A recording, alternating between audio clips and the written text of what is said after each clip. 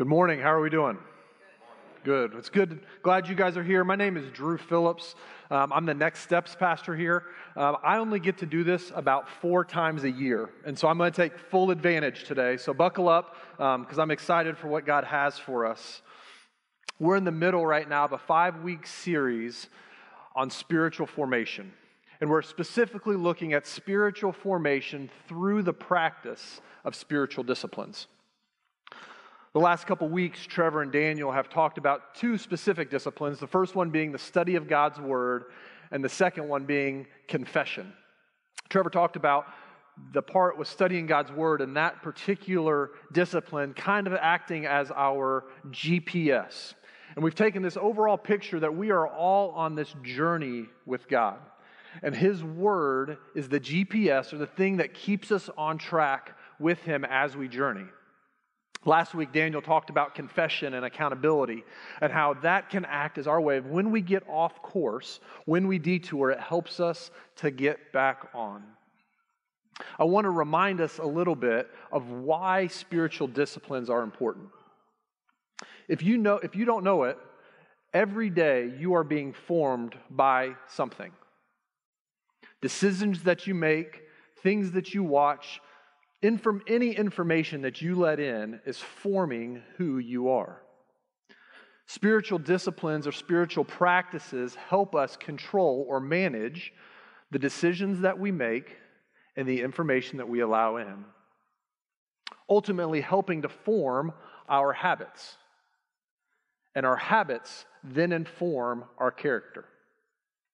So the habits that we have, the things that we find ourselves doing on a regular basis, form who we are.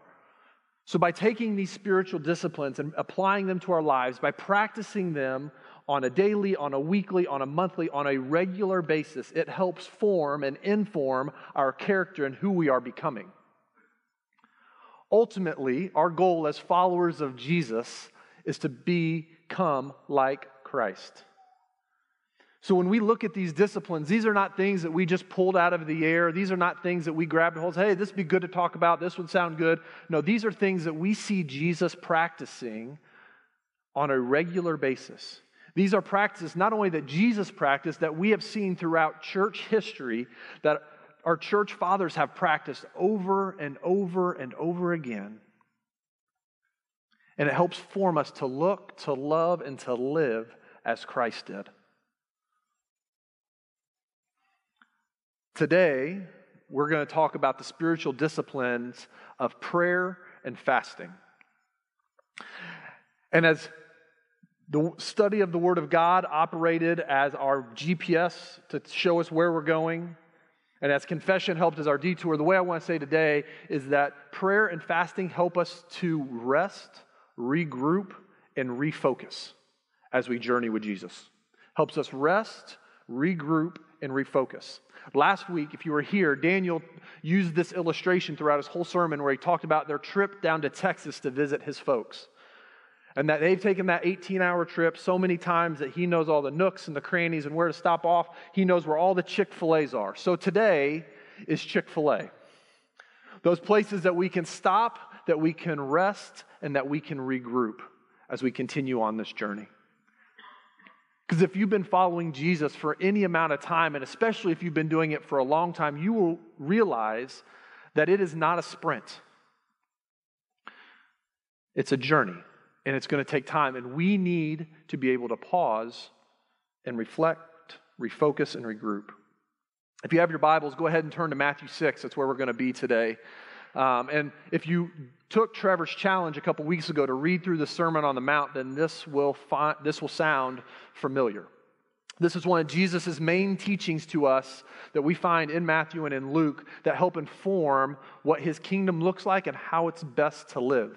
Because we believe not only did Jesus come to save us and pay the penalty for a sin that we could not pay, but He also came to show us the best way to live.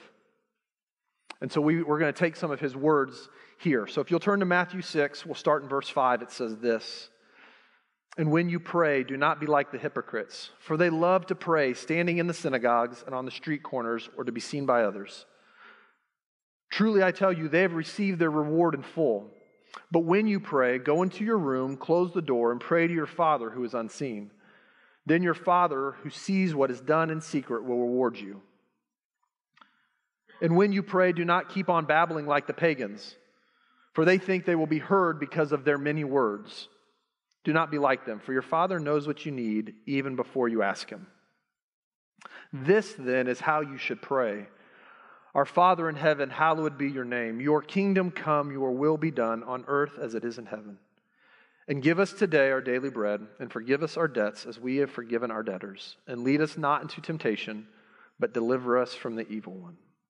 If you continue down a couple verses after that, starting in verse 16, it says this, "And when you fast, do not look somber as the hypocrites do, for they disfigure their face to show others that they are fasting.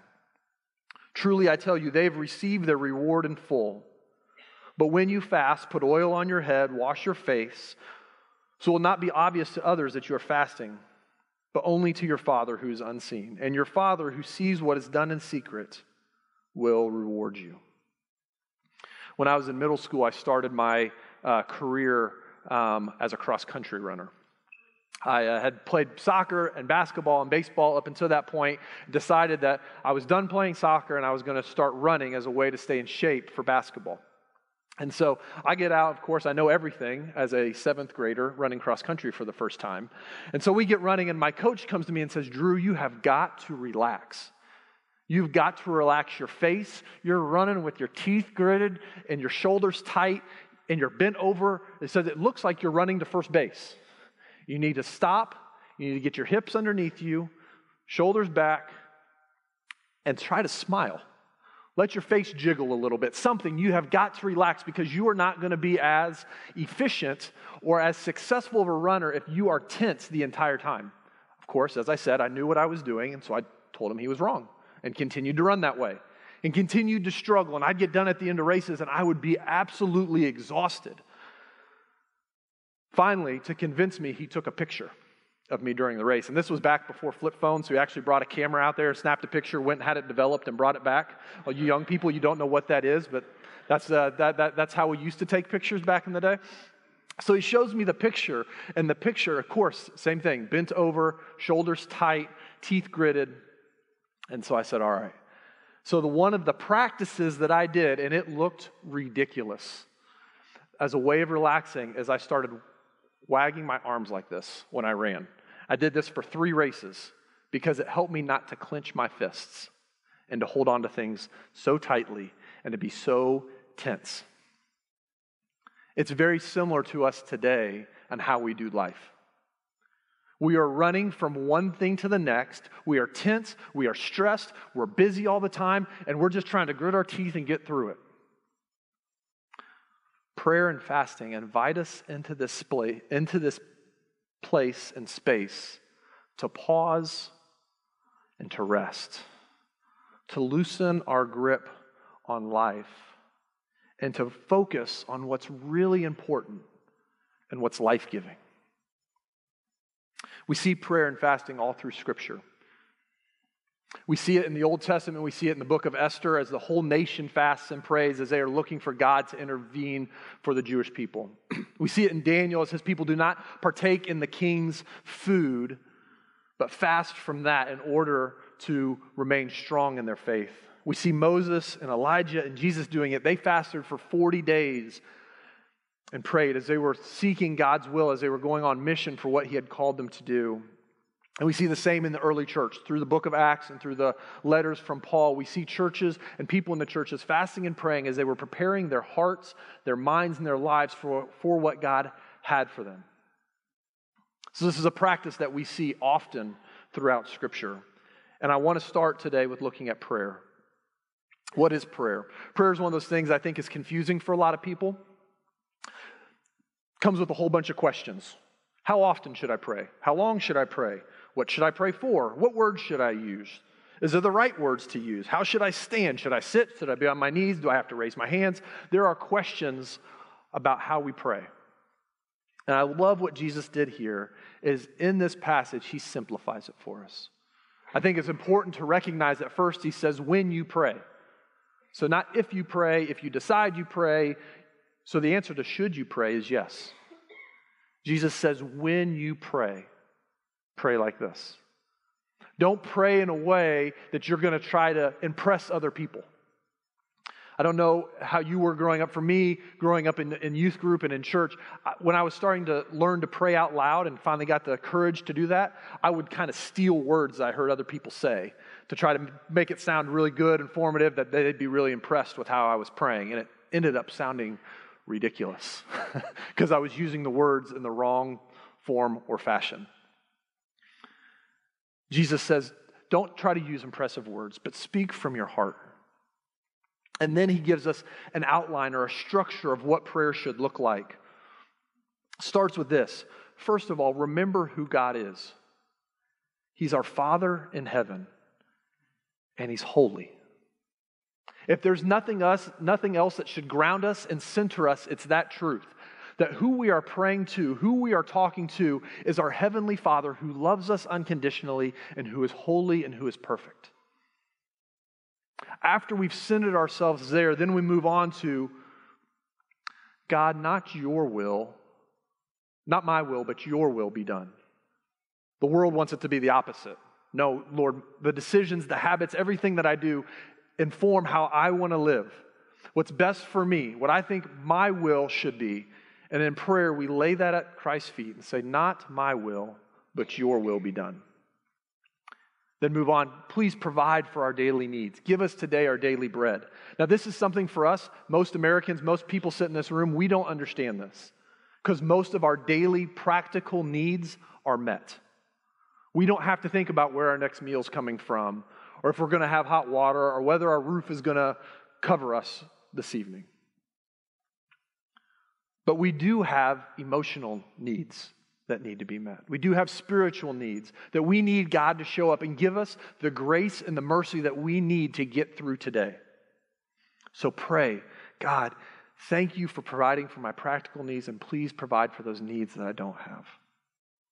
Forgive us for our shortcomings. I don't know if you know this, we all mess up a lot.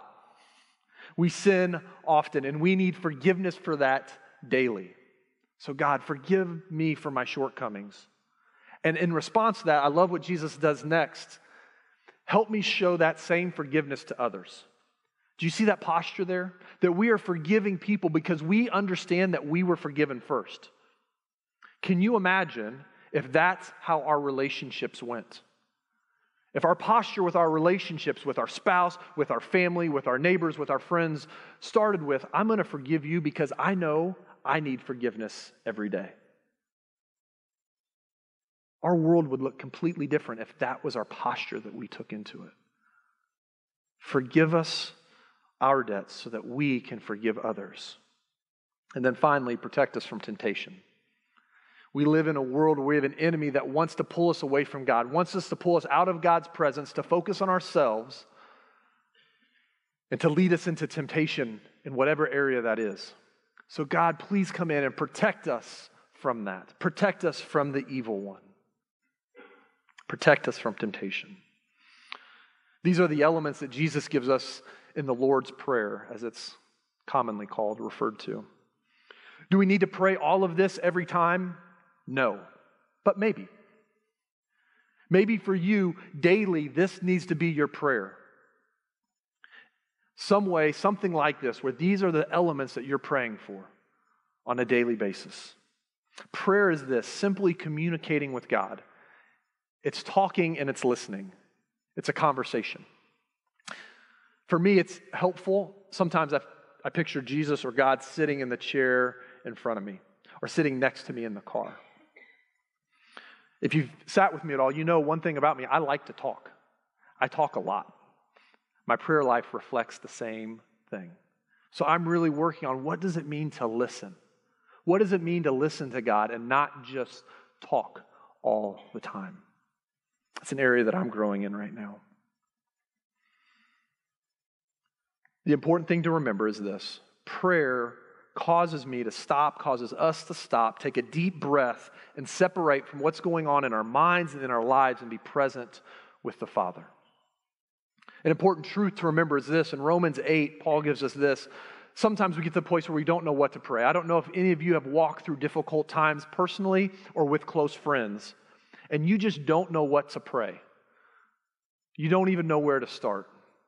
We have this promise in Romans chapter 8, 26 and 27 that says this: "In the same way, the Spirit helps us in our weakness.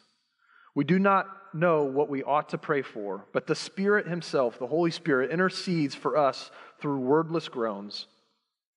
And He who searches our hearts knows the mind of the Spirit, because the Spirit intercedes for God's people in accordance to the will of God." So what does that mean? That means that we have the Holy Spirit. If we are followers of Jesus, we have the Spirit in our life that empowers us and that will speak the words that we can't express to the Father. So even when all we can get out is Jesus, Jesus, Jesus, and that's all we can get out, the Spirit will inform and tell the Father what's really on our hearts. We don't always have to have the right words. Prayer is a practice that you grow into. It's not something that you immediately pick up, figure out. It's something that you grow into over time. As it becomes a regular rhythm and habit in your life, it'll be something that you become more comfortable with. It'll be something that you can learn to sit and listen longer. You'll know how to speak from your heart and your mind, stuff that's really bothering you. You'll start to be able to communicate that a little bit more easy. And like anything that's worth doing, it's going to take some time. Be patient with yourself. Don't beat yourself up because you said, "Oh, I'm going to do this, this, and this," and I fell short. The Heavenly Father just wants to be with you. He just wants to spend time with you. So be patient with yourself. He's a patient, patient Father. Now let's turn our attention to fasting. Fasting is this discipline that probably is the most uncomfortable for us, and probably one that we don't talk about or practice all that often. We live in a world today that says, have as much as you want whenever you want it. And at the heart of fasting, it's the exact opposite of that. How many of you have seen the new Diet Coke commercials? I can't stand them. It makes me feel old, but all it says is this: do you. You want a Diet Coke? Have a Diet Coke. You want to yurt it up? Want to live in a yurt? Yurt it up. You want to run a marathon? That sounds real hard, but run a marathon. It's this whole idea of that you do you. And that's not, that is a microcosm of what our world is today. You just do you. You do what you want to do, enjoy what you want to enjoy as much as you want to enjoy it. That's the lie that we're buying into. It's also, fasting has become kind of this popular, recently, fasting technique or dieting technique where you can fast a little bit, and it's called intermittent fasting. It's this idea that you either only eat 8 hours of the day or you take 2 days out of the week and you fast for 24 hours. And it works. The idea behind it is you eat the meals that are already on your body, is the way the coaches kind of talk it up. But we're not talking about physical formation today. We're talking about fasting for the purposes of spiritual formation and what it does to our inner life, what it does to those places that aren't seen by others. So before we get into it, I just want to give us some facts, some overview, some understanding of what it is. First of all, when we see in Scripture, when we see fasting, in Scripture, that always refers to food. Now, does that mean fasting always has to refer to food? No. But when we read about it in Scripture, it always refers to food. A whole fast is a fast where you give up everything except for water to drink for a period of time. So that's a whole or a complete fast. A partial fast is something that you eliminate for a period of time. You see this a lot during Lent. You hear some people will give up things for Lent. Maybe they give up meat or chocolate or caffeine or alcohol or something. They've given up something for a period of time, and that's called a partial fast.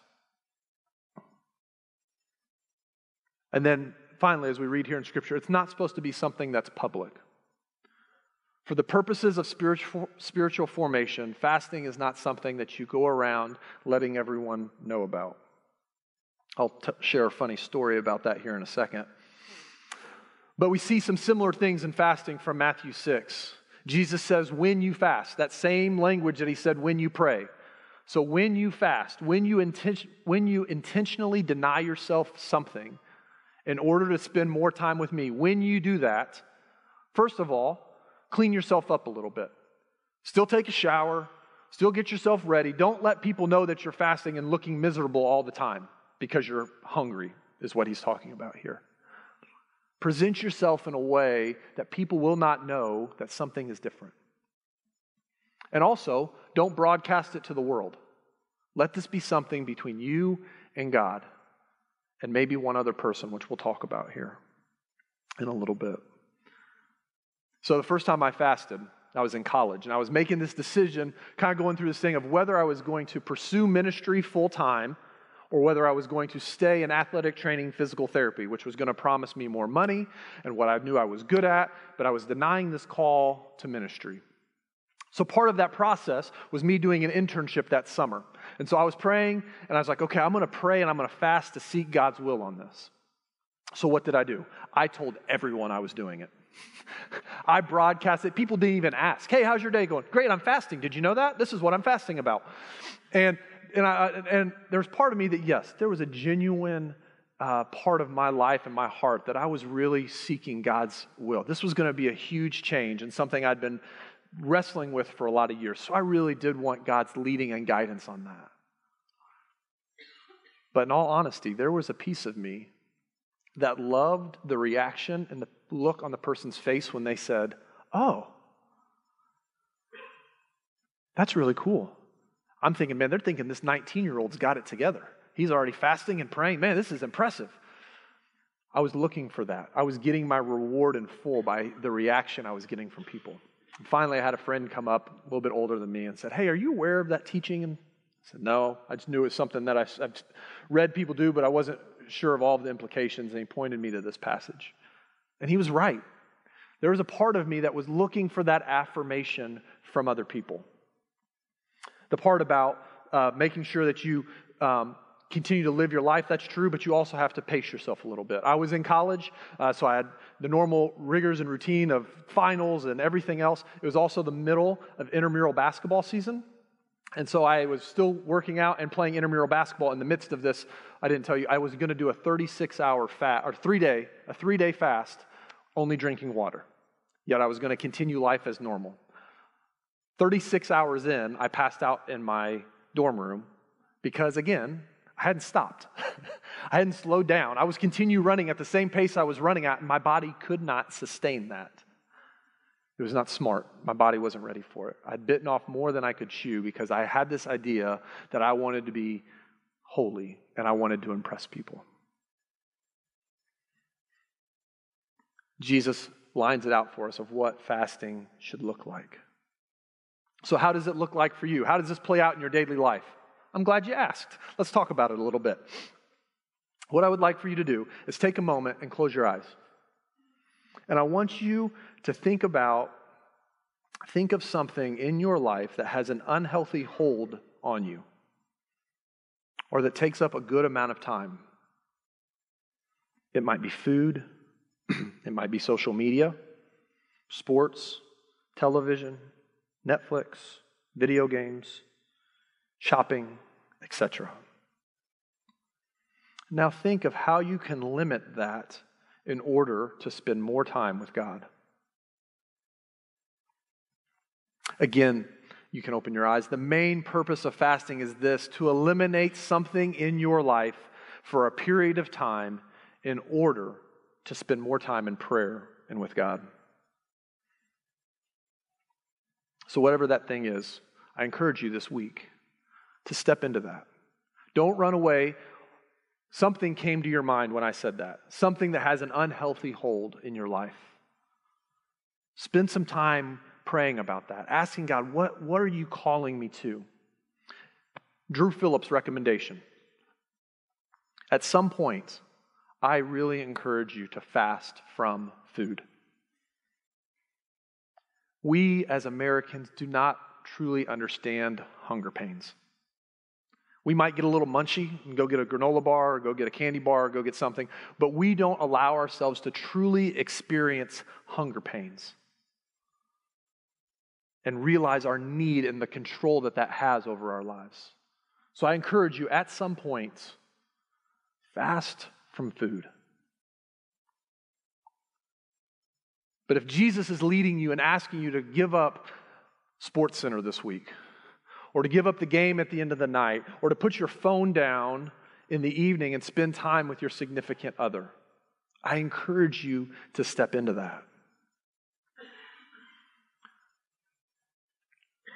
Adele Calhoun is an author, and she wrote this book called The Spiritual Disciplines Handbook. And I picked it up in preparation for this series as we were getting ready for it, and it has been extremely helpful. It kind of works as a textbook for spiritual disciplines. And she has this quote in here about fasting that I thought communicated it so well. So I'm going to read it to you. If you want to take pictures, I think this is something that's great to snap a picture of here. Adele says this: fasting clears out and opens us up intentionally seeking God's will and grace in a way that goes beyond normal habits of worship and prayer. While fasting, we are one-on-one with God, offering Him the time and attentiveness we might otherwise be giving to eating, shopping, or watching television. Fasting is an opportunity to lay down an appetite for food, media, or shopping. This act of self-denial may not seem huge. It's just a meal or a trip to the mall. But it brings us face to face with the hunger at the core of our being. Fasting exposes how we try to keep empty hunger at bay and gain a sense of well-being by devouring creatures of comfort. Through self-denial, we begin to recognize what controls us. Let me say that again. Through self-denial, we begin to recognize what controls us. Our small denials of self show us how little taste we actually have for sacrifice or time with God. That's a hard reality. Self-denial helps us recognize what controls us. And when we intentionally step in to whatever God is calling us to and give up those things that we find worth and value in, that maybe even we formed our identity around for Him, we realize and are saying, God, you have control of my life. Jesus, when He was in the desert and being tempted, Dallas Willard is a huge mentor to me through his books and his writings. And I heard him talk on this one time when Jesus was being tempted. Satan comes after he's fasted for 40 days and says, you're hungry. You haven't eaten for 40 days. Why don't you turn these stones into bread? And I've always thought in my mind that meant that, Jesus was very susceptible at that point. He hadn't eaten for 40 days. He was hungry. Satan came and attacked him at his weakest. But as I've thought about it, and as Dallas kind of taught through that, is actually Jesus was probably at his strongest. Because what does Jesus respond? Man does not live on bread alone, but by the very word of God. He had spent so much time emptying himself of everything but God that when Satan comes in and tempts and attacks, he's ready for it. He's become comfortable with the hunger pains. He's feasted enough with God that he does not need to turn the stones to bread. He's fine. The same can be true for us.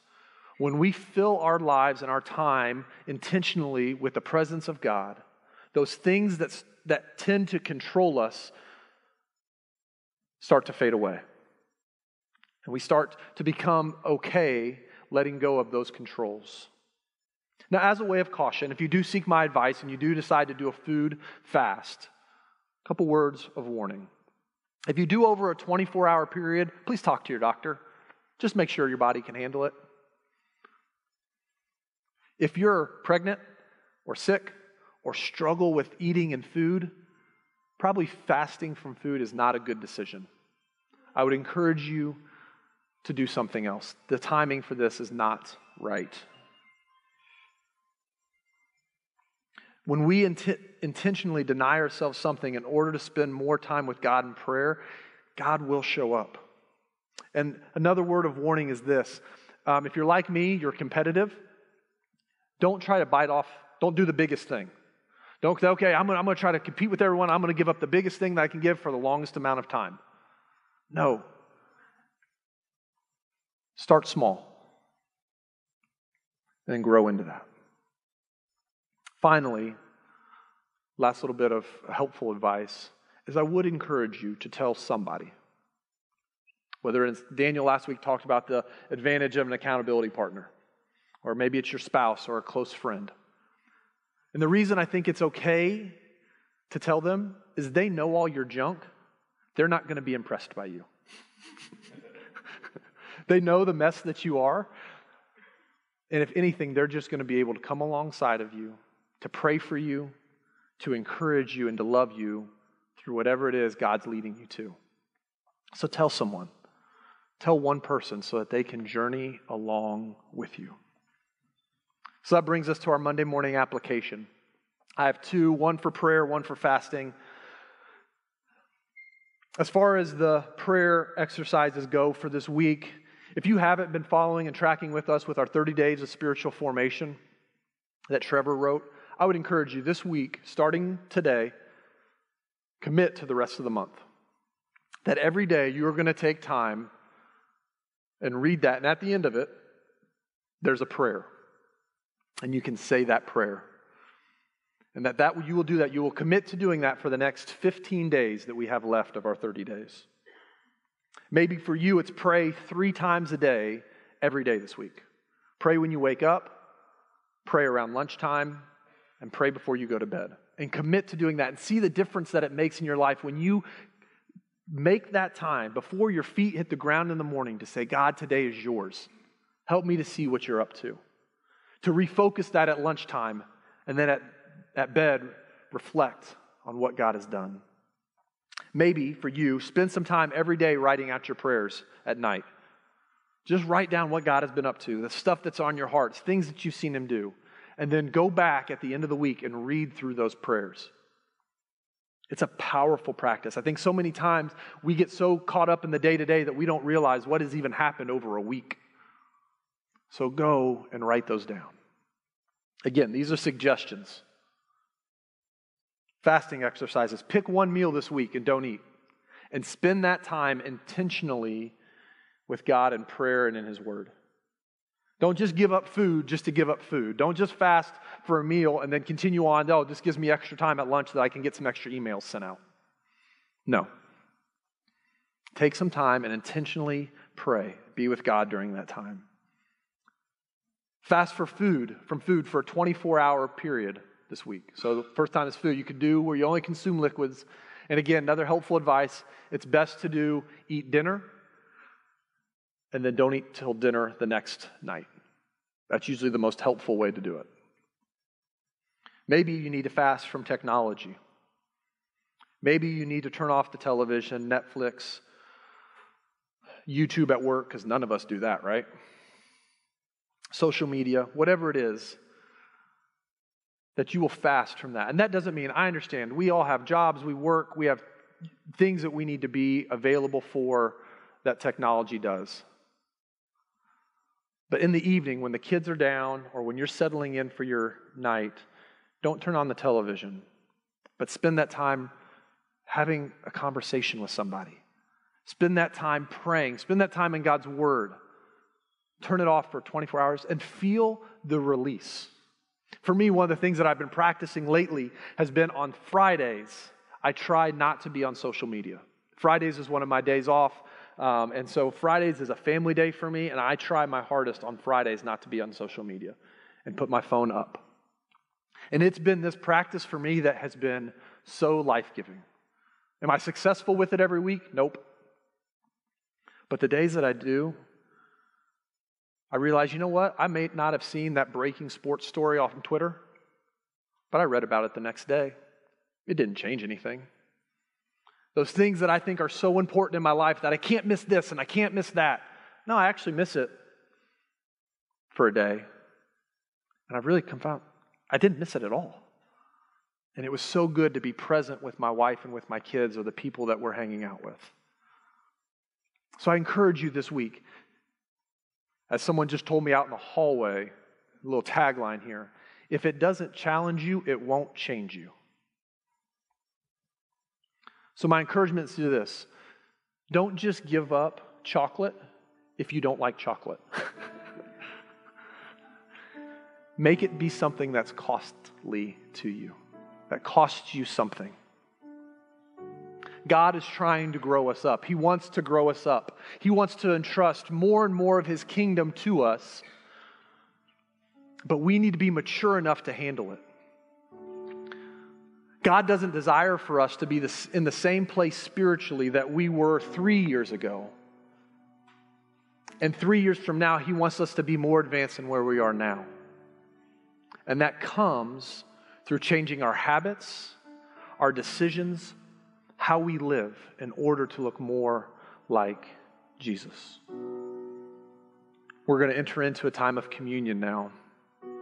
Communion is a great reminder again that we needed a rescuer, that we needed someone to come down and pay the penalty for us that we could not pay on our own.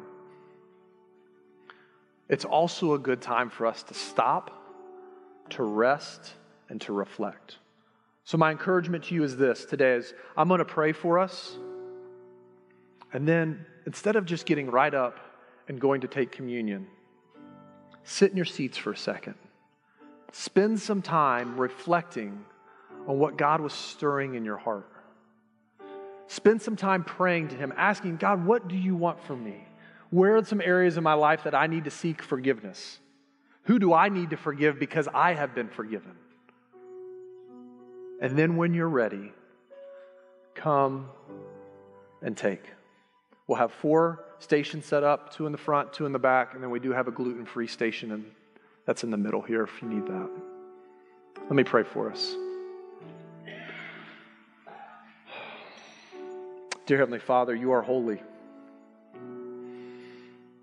You are our Father. You love us so much. Your desire for us is to come and to spend time with you and to realize the things that we feel like control our lives don't compare to when we give you the control of our life. So I pray for everyone here, everyone in this room, Lord, that this week that we would not leave here without making a commitment to reorder our life around you. That those things in our lives that have an unhealthy hold on us, Lord, that we start to give those up. That we don't let them control us anymore. That we take steps of faith knowing that you love us, that you are enough, that you can provide for our daily needs. Thank you for forgiveness. Thank you for forgiving us our sins. Thank you that we know that every day is a clean slate. Allow us to live in that posture, Lord, and to love others and forgive others as you have loved and forgiven us. And Father, protect us from the evil one. The way he tries to ensnare us and to entrap us, Lord, keep us from temptation. Put people around us to walk alongside of us as we journey.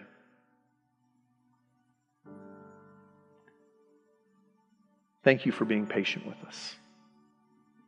We love you. It's in your name we pray. Amen.